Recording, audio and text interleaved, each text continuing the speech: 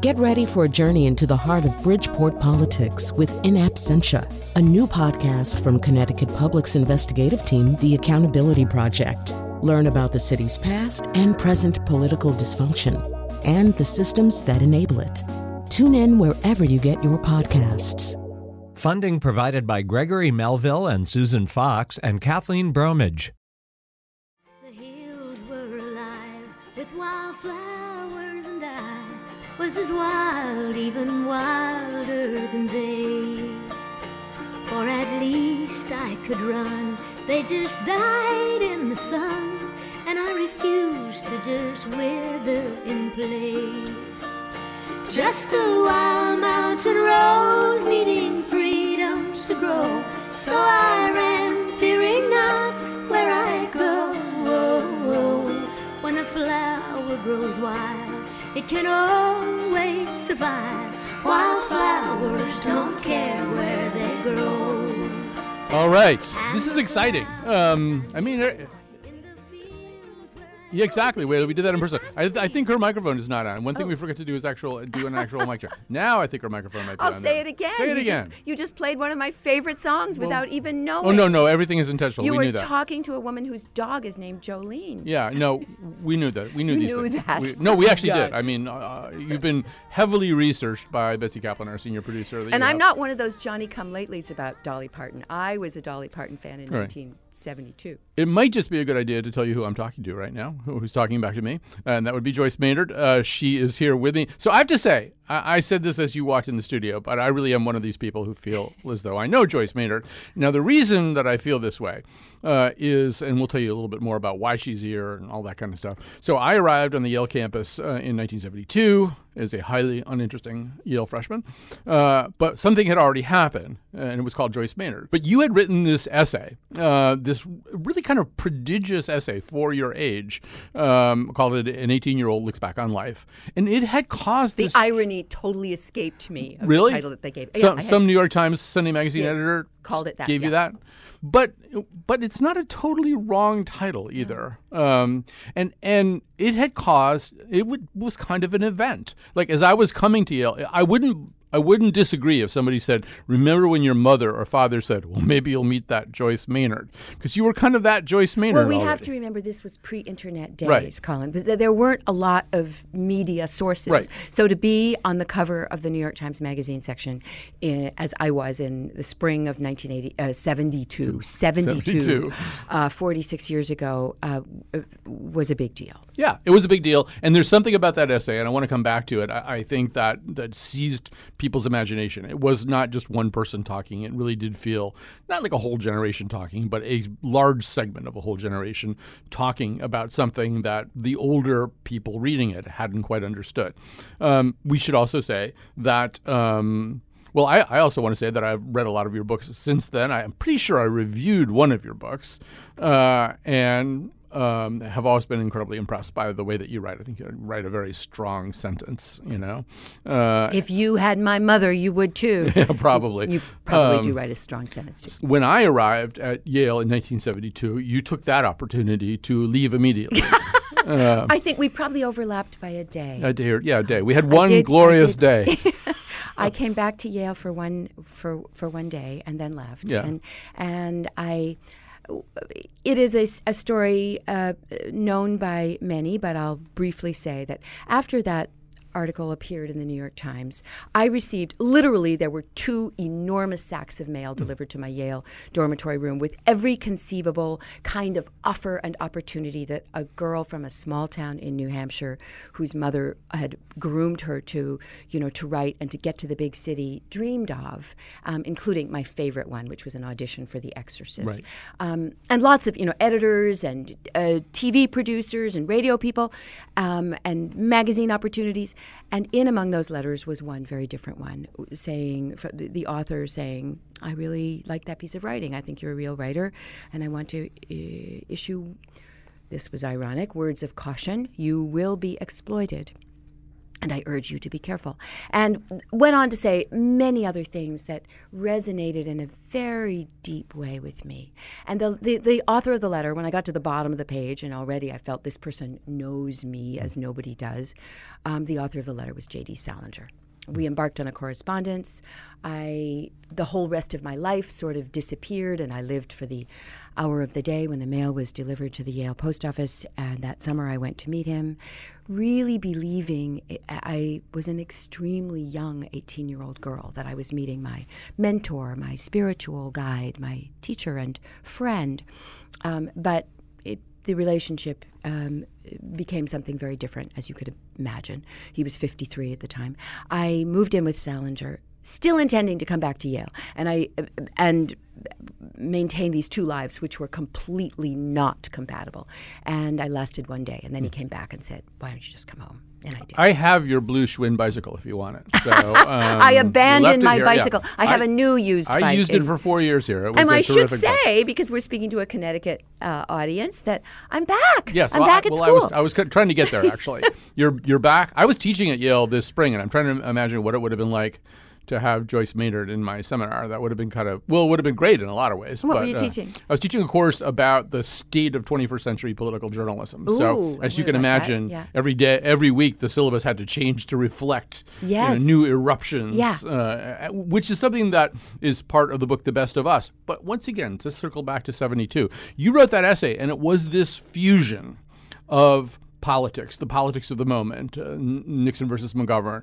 The war, of course, was going on. The war was going on. My generation, this is a difference between you and me that separates 1 year, those were the last young men to participate in the draft. Right. They were part of the lottery. I was the first. And that was a significant part of who my generation were. But what you were doing was fusing a lot of elements that were part of the unfolding history of the moment with the unfolding popular culture of the moment, with the unfolding life you personally, Joyce Maynard, were living at that moment. Yeah. And it's basically something that you've done for the ensuing 47 years. 40. Counting. I was actually doing it before, just not in the New York Times. And I should say that I recognize now I spoke for a particular segment of my generation. Actually, I don't attempt to speak for anybody but me anymore. That's one of the many things that's changed between my 18-year-old self and my 64-year-old self. But I was a middle-class white person, not from a particularly affluent background, but I spoke about, the experience of the Kennedy assassination and seeing the Beatles on Ed Sullivan and all of those things. And there were some things, actually, that I did not speak about. And that changed over the years, too. I came from an alcoholic family, and you would not find that mentioned in my early writing. So now you're back on the Yale campus. You're a Yale undergraduate again, which I can't Sophomore year. Can't wrap my mind around this. Yeah. But history is unfolding at a very rapid pace once again. You're out in the hall finding out some new Michael Avenatti news. You're on the Yale campus as the Yale campus is convulsed. I mean, more than most campuses because so much of this Brett Kavanaugh story takes place here. Well, I've got to tell you, not the way you think from the newspaper. Yeah. And obviously I haven't done, serious journalistic research here, but just anecdotally, I think the Yale Law School is galvanized around this issue. I'm an undergraduate, and every class that I have gone into for the last several days, I am personally galvanized. I ask my fellow students, what do you think about Kavanaugh? It has barely registered. I don't think less of them for it. They're young, and they're very consumed with their studies and their lives, and sadly cynical. What I hear from them is, oh, well, it's going to happen. These people will speak up, and then they'll just vote him in anyway, which is not at all how I operate or what I believe. I still actually do believe we can make a change as citizens. Right. But well, they are 18-year-olds looking back on life from their perspective. And yes, and looking in a very small world right now, which is understandable. My experience teaching them this past spring with a lot of it wasn't Brett Kavanaugh, but it was everything else that has been happening, was that they were calmer about it and a little bit more reasonable and more prepared to. I mean, you read a lot about how kind of hashtag woke this generation is and college campuses are. I thought that my students were very open-minded. They were kind of interested in hearing a lot of different viewpoints. Yes, I see that too. Yeah, I see that too. Impressed me very much. Well, you've written a lot over the years about the relations between men and women. That's my territory. That's your territory. So I don't know. I mean, you must be parents and children come in there too. Yeah. Yes. So That's you must what happens when men and women get together. Right. This whole time must be putting you in a state of hypervigilance or something as you watch this thing happen. Yes, it is. Although I am also pretty consumed by my studies. I mean, I'm just working really hard. I've worked pretty hard all my life, but it's a different kind of work. Right. And I should say I am most certainly not an English major. But you're an art major, right? At this point, I haven't had to declare a major, but right. I'm taking 2 studio art classes and French and playwriting, and I'm just exploding with all the things that I haven't gotten to do for the last 46 years. So I have lots of plans. Well, I mean, just in a nutshell, because people would be interested to know what Joyce Maynard is thinking about all this stuff. As you're watching, I mean, I'm sure you'll be going to class tomorrow when the hearings are taking place. I would imagine you on a DVR or something somewhere or other. You're going to watch these hearings. DVR would be too tech for me, Colin, but I will figure out a way to hear it for sure. I don't know. What are you thinking about right now? How is this landing with you? This story? Well, I won't pretend that I haven't formed some. I mean, I want to hear the testimony, but I also, when I hear the kinds of dismissals that are made of the women's testimony, I bring to it a lifetime of experience of having my own experience dismissed and my own stories of personal experience of a different but not completely unrelated sort, silenced and condemned. So I know enough to know already. I don't want this man to be on my Supreme Court, and the kinds of objections that are or questions that are raised about the testimony strike me as so singularly lacking in understanding of the way women work and the way trauma works. And I know some things about trauma, actually. The preposterous notion that a 15-year-old girl who experiences something like what Kavanaugh's first accuser alleges would naturally tell her parents and go to the authorities, and that were they to do that, the authorities would naturally take it seriously. Just that. The notion that there's something odd about not remembering exactly where the house was or what the day was. That's not the way a trauma memory lands with us and sits with us, and in no way does it suggest that it didn't happen, because we don't know those things. What a woman does know is the memory of the feeling of a hand over her mouth and the sense I might die. Not because this person's trying to kill me, just because he's 17 years old and he doesn't know that, and he's out of control. He's drunk. He's out of control. We could talk some more about this, but I want to bring it back to you for just a little bit, too, because I think you're alluding to something that I've found interesting, which is it's hard to think of a writer who has taken more slings and arrows and body blows than you. I mean, people have just kicked you around really hard over the years. And I have a little greatest hits of things said about me. Right. By the way, I regard having been dissed by Maureen Dowd is something you should be proud of. Yeah, Maureen Dowd, for those who don't know, and I wouldn't expect everybody to be tracking me for the last many years, Maureen Dowd, when I published my book At Home in the World, the story after 25 years of silence that I decided that I gave myself permission to tell, of leaving Yale to be with Salinger and what happened and how Salinger dismissed me from his life in a way that had huge implications for me. When I published that book 20 years ago, this month actually, Maureen Dowd called me a predator. And that remark was echoed by countless. She used the term leech woman. Leech woman, yeah. Not to revisit old ones. Sucking off of, great men, making my name and career off of the scraps of my association with somebody truly important. And I won't say that was just 20 years ago. A year ago, a writer for The Atlantic called me the queen of oversharing. So, I can either like curl up in a ball and go home or question, what's going on with them, that speaking the truth should be viewed as oversharing. And isn't it interesting that it's never men who to whom those labels apply? Right. Nausgaard is on volume 6 of his oversharing. And the people are running out of patience with him in a different way. But it's also, there's a way in which, I should say, I have really always enjoyed your work, and I've loved the novels. I like this memoir, although it's a very, very difficult thing to go through for reasons that we'll talk about. But you do. I don't know why people get so. They don't say that about Annie Dillard, right? How come people are always saying this bad Annie stuff Dillard had her things to say about me too. Oh, I didn't know that. Sorry. Yeah. No, it's okay. It's okay. The list is long because I really didn't cut it with the literary, the classy literary world either. I don't know. What was the question again? Well, so I just wonder. I've actually read essays. Why don't they like me? I don't know. I read essays that were titled "Why are people so mean to Joyce Maynard?" That's a whole other area. Yeah. Well, I think one of the things is, I've done a few different outrageous things over the years, and maybe I don't want to recite them all, but it's okay. I'm sort of accustomed to it. But part of the whole Salinger thing, I think, is unique because the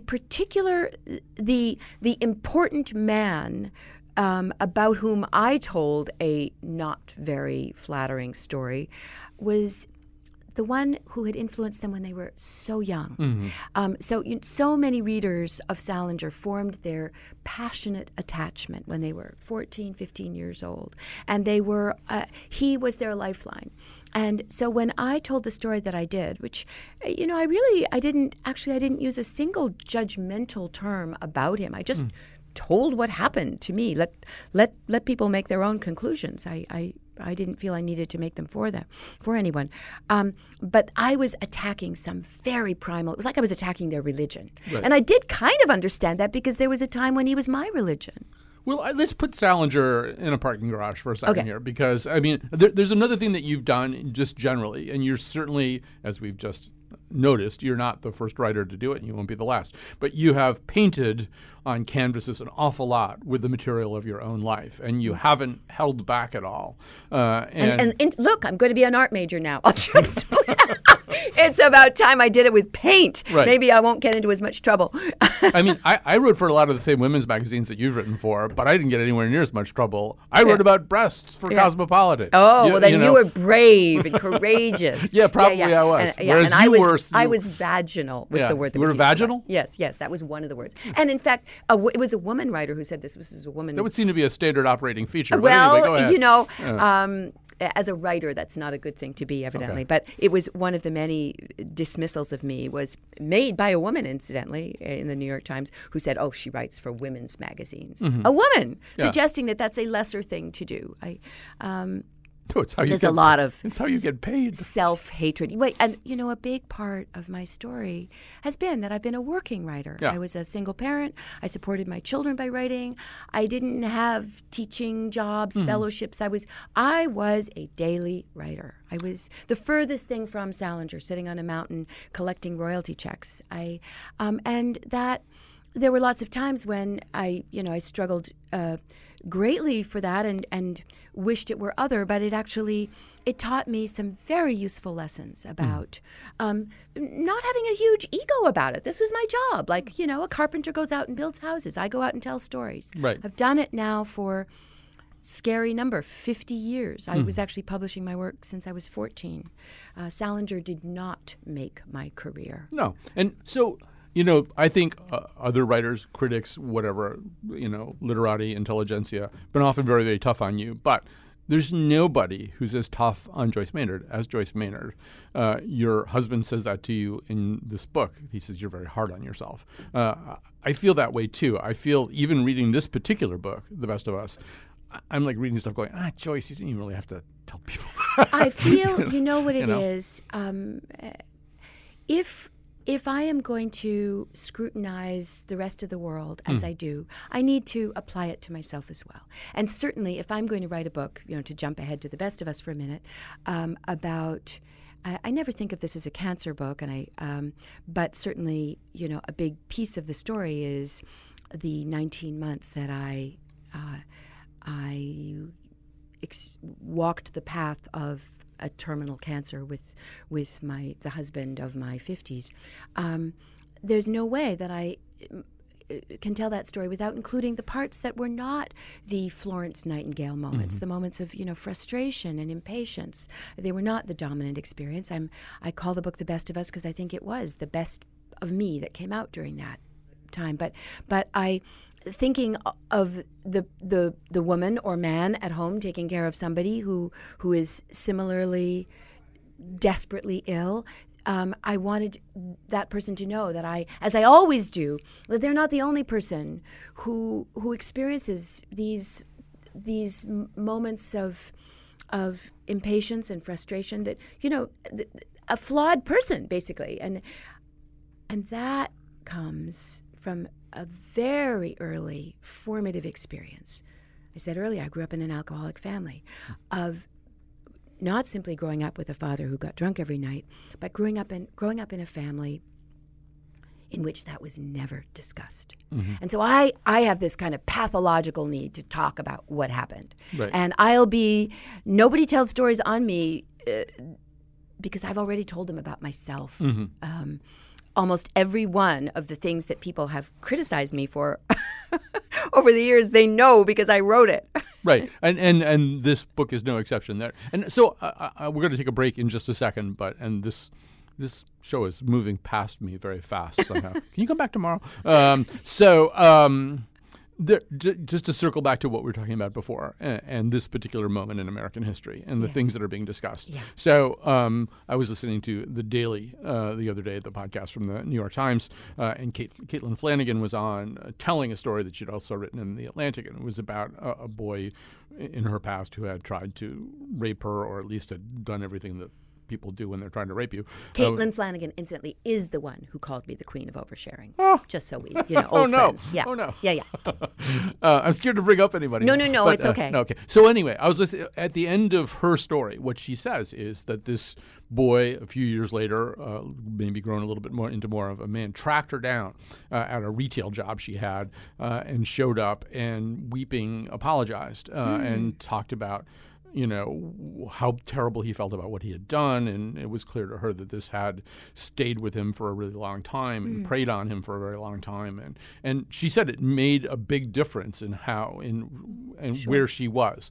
And I do think that that's when I read a book like The Best of Us, when I read some of the rather confessional work that you've done, it does seem that, first of all, you probably have the capacity to make things right with yourself by saying some of that, but also right with the world. If there are people that you may feel you have wronged in various ways, or at least haven't done everything that you need to do for, and there's some pretty obvious examples of that. There's a way that you can. Yeah. I'm a big believer in the apology. I was as a parent. It was one of the lessons. It doesn't wipe it all out, but boy, I would say, just those. What are those words? I'm sorry. Go a long way. Imagine for a moment if Bill Cosby, a couple of days ago, had stood up and said, I did terrible things. I mean, it wouldn't wipe it out for sure, and he should still be incarcerated. But how differently we would be experiencing that incarceration right now and that story. All right, we're going to take a break. I should say we're in New Haven. I don't know if I said that. I implied it, but we're in New Haven at our Gateway Studios. Joyce Maynard is here because she's a sophomore at Yale, inexplicably. We'll take a break. We'll come back. They say time heals everything, but I'm still waiting. I'm through with doubt. There's nothing left for me to figure out. I've paid a price, and I'll keep paying. I'm not ready to make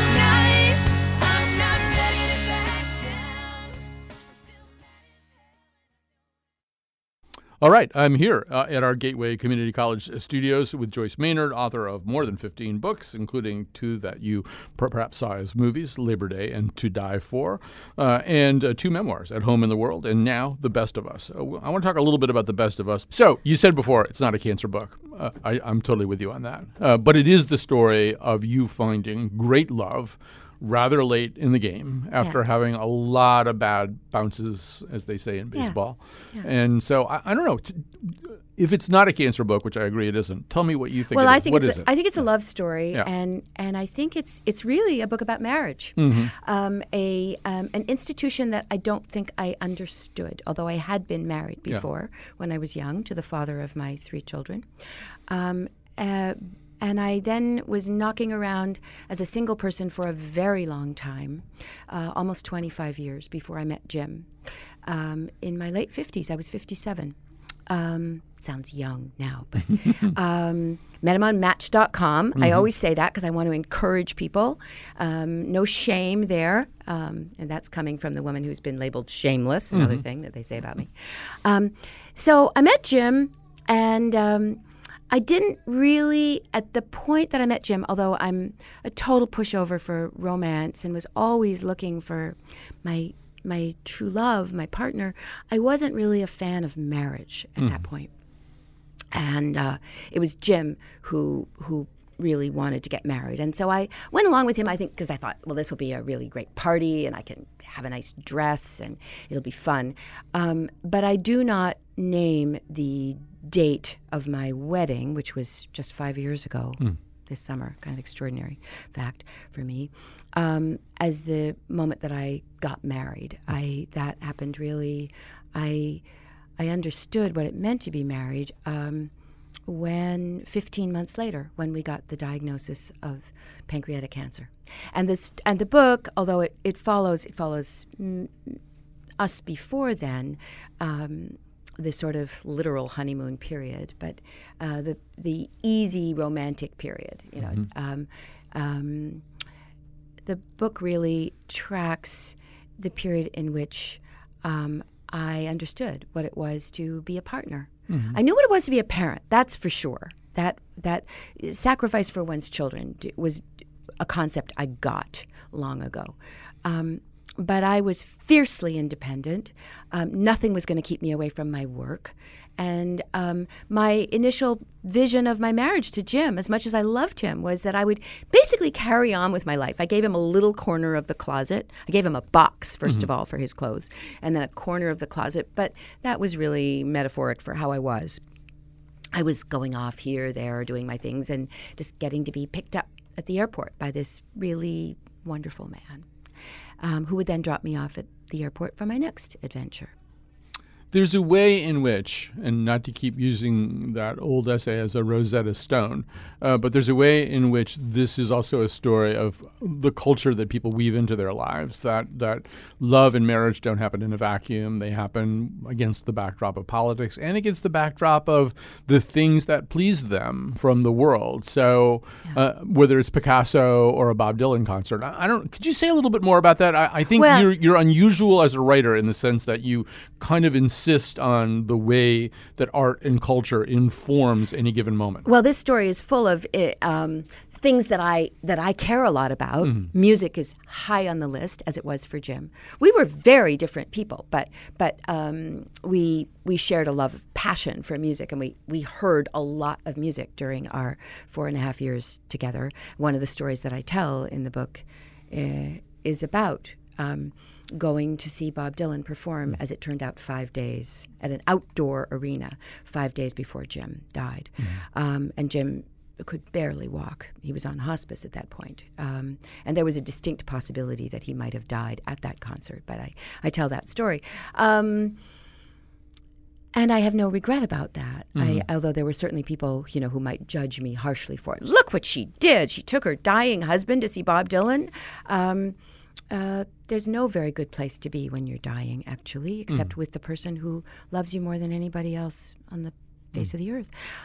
Food is in this book. Back to the concert for a second. Do you want to mention the nurses at that concert? Oh, yes. Okay. Well, so we were living in the San Francisco Bay Area, and there's a wonderful little group, big group in the Bay Area called Rock Medicine, established originally by Bill Graham, the rock entrepreneur, back in the 60s, to make sure that there's medical attention at every single rock concert in the San Francisco Bay Area. And originally, the idea was there were a lot of people having bad LSD trips in the 60s. Now those same people are still maybe at some of the same concerts, depending on who the artist is, but they're not having bad LSD trips anymore. They're having seizures and, Parkinson's or, whatever sort of older people things, arthritic issues.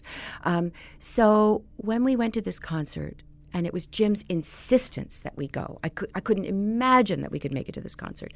But when we went, and he dressed very carefully, it turned out the last time he ever went out into the world to go to the Greek Theater in Berkeley, he suddenly passed out. He keeled over. And the concert hadn't even started. And I brought him to the Rock Medicine tent where he did seem as if maybe he would not regain consciousness. I asked for a banana. It was about the only thing you could give him at that point. But he did rally he heard Mavis Staples briefly, and he said, that's not Bob Dylan. And then he kind of went under again. And then he rallied for Dylan and insisted on staying for the entire show. And basically, barely spoke, although he stood up one time when Dylan sang Tangled Up in Blue. And I tell this story of going back out to the car, the Rock Medicine nurses at our side pushing his wheelchair. And he looks at me and says what were some of the last words he ever spoke to me. Did you have a good time, baby? I think when we tell these stories, and we tell a story like that, and yes, some people are going to read that story and go, wow, she brought him to that concert. He was so sick and blah, blah, blah. But I think when we're dealing with end-of-life issues, first of all, we wind up doing things that wouldn't have been in our playbook, and things make sense to us in a very different way than they might have made to somebody who wasn't living our reality at that moment. There's a story that I've given a couple of speeches recently about end-of-life decisions, and one of the things I talk about in the speech, I always say it's usually a medical conference or something, and I say, I'm going to tell you this story, and you're going to be really annoyed that you booked me at all. And I talk about how I violated my mother's living will, and I explain the whole thing, and then half the audience thinks, oh yeah, no, that's what he should have done. And you're not going to tell what you did? Well, I mean, basically, the short version of it was that my mother's living will said that all possible heroic measures. At one point, this wonderful, wonderful nurse came to me and said, I think your mother should be in hospice. I think she should be totally on palliative care. She's suffering so much and blah, blah, blah. And I said to her, that's the only problem is I have a living will that says I have to kill you if that would help. Like I should do anything. Help keep my mother alive. But I ultimately made a decision that when my mother was suffering so much and she couldn't be helped, and she was maybe suffering in a way that she couldn't have anticipated, and I just made a different set of decisions, and I'm okay with them. Yes. But when you tell them to people, just the way you tell some of the stories in this book, some people are going to go, what? And my goal as a writer, Colin, is not to have people sort of say, oh, that's just like me. It's okay if I think one of my functions over the years has been to go out and do things that other people wouldn't do, and maybe they're very right to not, and then report back on how it went. And sometimes it went badly. I'm ready to be a sort of lightning rod for response in whatever form. You mentioned the playbook. I've said for many years, the day they handed out the rule book of life, I was absent. I don't know the rules. I'm still trying to figure them out. I briefly thought I'd learned them from watching television in the 60s, I'd never taken care of a person that was dying before. Well, I had my mother, but in a different sort of way. And there are no rules in certain moments except to listen to who that person is and or watch them if they can't speak, and bring your knowledge and love to the table. It's a good place for us to pause, I think. We're going to take a little break. We'll come back. We'll have our final segment of this conversation, which is flying by. I've been waiting for 46 years to talk to Joyce Maynard, and it's almost over. Anyway, we'll come back after this. Dog, you called me your queen. After miles on the highway, I came in from the rain. You built us a fire, dear. I cooked you a meal, and I fed my desire, dear. It was real. It was real. And we planted some trees, 5 years to grow fruit.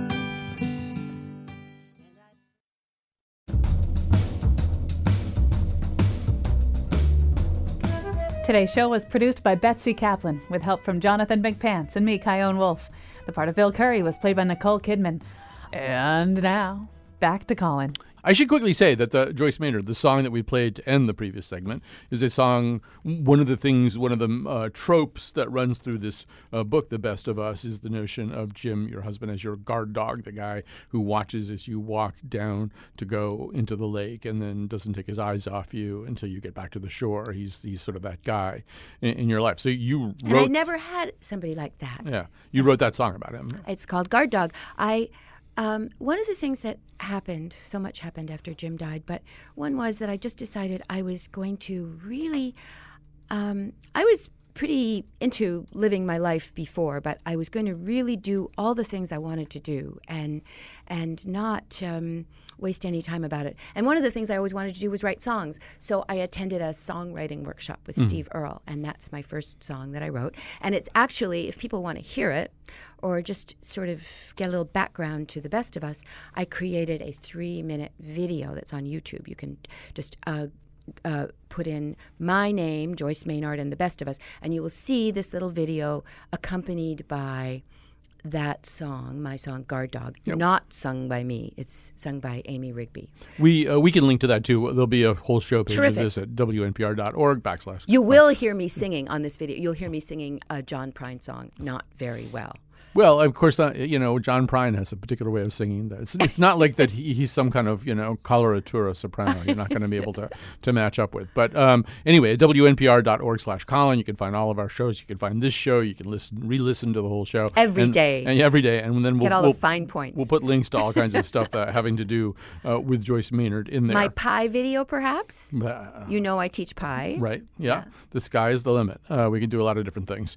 So, boy, this is really going fast. So, you and I, we're a year apart in age. We're aging now. And this book is about one man's mortality, but it's sort of about all of our mortalities. This summer, I had a melanoma removed from the side of my head, which I was really not really planning on having that happen this summer. And it just is a reminder that you're not the 18-year-old looking back on life anymore. No. So maybe talk a little bit about that. How does it feel to be the age you are right now? I like this age. Yeah. I like this age, and I could wish that I had better knees. Yeah. But I'm not. I am in possession of all the wisdom that comes from being this age, and there's no quick route about it. I see it every day in my classes at Yale. These kids are so smart, but they've read maybe much more than I have. But they don't have this age. So what I try to do is grow. It's part of why I went. You said it was sort of inexplicable that I'd gone back to college. One of the ways that I'm dealing with growing older is to be still growing. I don't want to stop. And I want to learn new things. I hope I live a few decades more, but however long I live, even if these are my last years, spending them learning new things seems like a pretty good idea to me. It's curious how much in denial I think we as a culture are about death. Not all cultures, certainly not. I don't see this in Central America, where I spend a lot of time. I went on a pretty major book tour for The Best of Us last year, and wherever I went, every night there would be one person who, this might be really bad salesmanship for my book, who would get up and leave. Yeah. And I never took it personally. I did not think I was doing a bad job. I thought I was doing a good job, but they just couldn't handle it. And I think my response to difficult things, as anybody would know from who's just even been listening for the last 45 minutes, is to talk about them. Yeah, I there are things in this book that I really identified with, including, although I've obviously had a much more minor and, at least for now, manageable experience than what you and Jim had. This was your mother. Well, my mother also. I had the melanoma, so it was like, right. But one of the things that I did, and it was so funny to read it. Well, funny is the wrong word, but it was familiar to read it in your book. There's a thing where I think you say that you never call it Jim's tumor. You call it the tumor. The yes. tumor, because it's not Jim's tumor. Nope. Yeah. I was very careful about that. I'm a language person. Yeah. I kept thinking, prior to the removal of this thing, I kept thinking, I don't have cancer. That thing has cancer. Just get it off the side of my head. Yeah. And I won't have cancer and anymore. And look, you're looking hale and hearty. Right. Yeah. A little tired, but hale and hearty. So, I also wondered, maybe even back to the songwriting thing, I watching the death of someone that you love and being confronted with something that we all know from almost the time we're born, which is that life is finite. Is that part of maybe wanting to take a songwriting course or something? Absolutely. I find myself thinking, anything I want to do, I better do it I'm not right like jumping out of planes and bungee jumping, but I want to celebrate all the parts of my interests that I haven't necessarily been able to nurture up to now. And I'm keenly aware of what Jim didn't get to do. Mm-hmm. I am now older than he ever got to be. Mm-hmm. He was 64 when he died, so I'm just a few months older than he ever got to be. I really love being alive. Right. Discomfort is not the worst thing I can imagine. Not feeling is the worst thing I can imagine. So as long as I'm having experiences, all is not lost. In reading this book also, I thought of, and I hope to God neither one of these people ever said anything bad about you, but I thought of another, I'm pretty sure, New Hampshire couple, Donald Hall and Jane Kenyon. Yeah. And his poems. Oh, gosh. No, I love both of their poems. His poems about her death, too, remind me a lot of the way that, I read those books all through. Yeah. And there is an unsparingness to each of these accounts, yours and Donald Hall's, about the pain that they see in the other person. But I think that's pretty consistent with how you've written too. You as we've been saying straight along here, you're not afraid of details, I guess. No, I'm not a squeamish person. Yeah. Did you struggle at all? This is, you've written very intimately all through your career. You're writing about the person that you loved about as much as you can love a human being. There's, whenever you write about anybody, you're kind of turning them into prose. You're putting them on a page. Mm-hmm. I don't know. Was that a fear that you had, that somehow or other he was going to wind up in your book and maybe less real in real life? No, I knew I could do it. Mm-hmm. I knew I could do it. It was, and incidentally, if all I did was write a tribute to Jim, that's very nice for me and for the people who love Jim, but it's no reason to read this book. But I have to say, I started writing this book the night Jim died. He died in the middle of the night, and I lay there for about an hour, and then I got up and I started to write. And there was a great comfort for me in bringing him to life on the page. Mm-hmm. So I didn't want it to end. He was around while I was writing that book. Okay, we have just a few minutes left. I'm going to give you a choice of two topics. Okay. Spirituality or Stephen Colbert? Oh, Stephen Colbert. Okay. That wasn't even hard. Of course, I'm a very spiritual person, but that's... Yeah. Okay, talk about Stephen Colbert. Well, okay, so I love Stephen Colbert. Yeah. Stephen Colbert is the man with whom I start my day every day. And he happens, as you will know if you watch this video that I made, he happens to bear a striking physical resemblance to Jim, but it's not even that. It's that he says all the things that Jim would have said if Jim were around, although the election of Donald Trump would have killed him. Yeah. And so, in 2016, two awful things happened to me, and they merged, I lost my husband and I got Donald Trump. And what I do about that almost every day is because I don't stay up necessarily for the Colbert monologue, I get up very early. I get up at 5:30 and I watch Colbert. And in fact, there happens to be an essay as of today online about this very phenomenon. I just wrote it about my love of Stephen Colbert, who I've never met and probably never will meet. And it's a very pure love. I'm not trying to steal him away from his wife. I like to see him. It's very comforting. Right. Well, we have rituals, right? And Yeah. and if we lived 200 or 300 years ago, those rituals would be somewhat confined And he to also, what, he actually there is some spirituality Yeah. in this. I am not myself a churchgoer, but I like it that he is. I have this sense that there is a moral compass Yep. there, and he reminds me, his presence on that Ed Sullivan stage reminds me that goodness endures in some way. I mean, I will say, reading the book, you can see the way the election, the political climate impinged on the end of Jim's life, on your time together, Yeah. the way that it was eating away at him, the way Even that the Supreme Court, that was his big worry. Yeah. He was a lawyer, and he understood what a Supreme Court nomination meant. It was such a visceral blow to all. I mean, I got, as my staff will tell you, I got sick 2 days after the election Yeah. with some respiratory virus, which I could not shake to Yeah. save my life. Yeah. I mean, it went on for weeks and weeks. I never missed work. I was missing work, and it was all. I mean, I could. I tell. call it a PTSD experience. That the way it went down and the shock of it all. So yeah,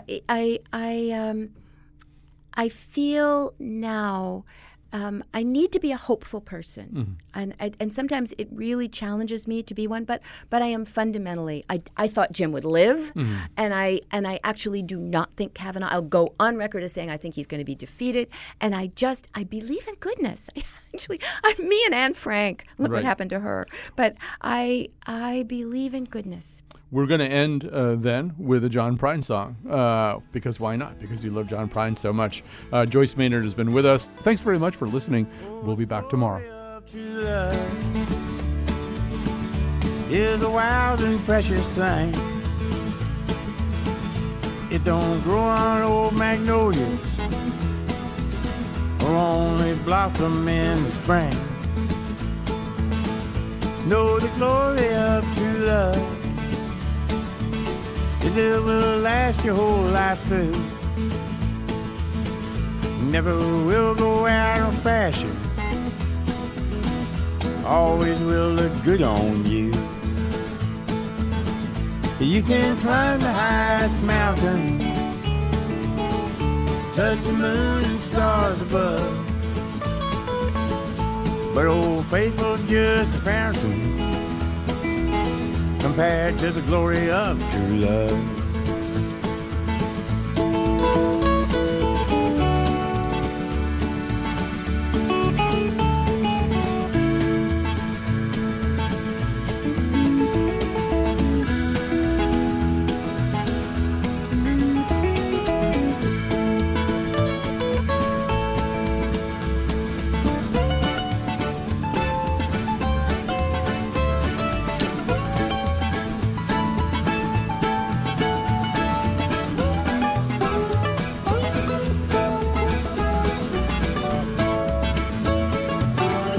Long before I met you, darling,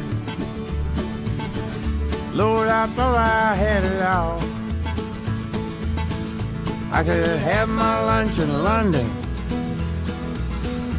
and my dinner in St. Paul. I got some friends in Albuquerque where the governor calls me Gov. You can give them all the goodwill for the glory of true love. You can climb the highest mountain, touch the moon and stars above, but Old Faithful's just a fountain compared to the glory of true love. Glory, glory, glory, glory. You can't never get enough. Time alone will tell the story of the glory of true love.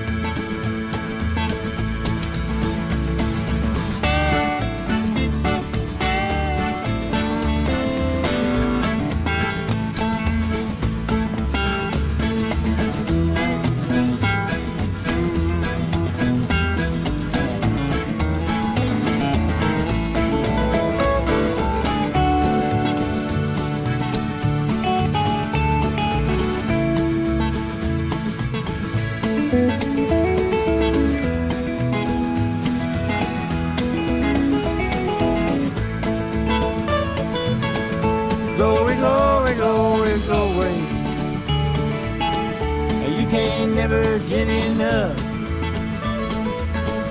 Time alone will tell the story of the glory of true love.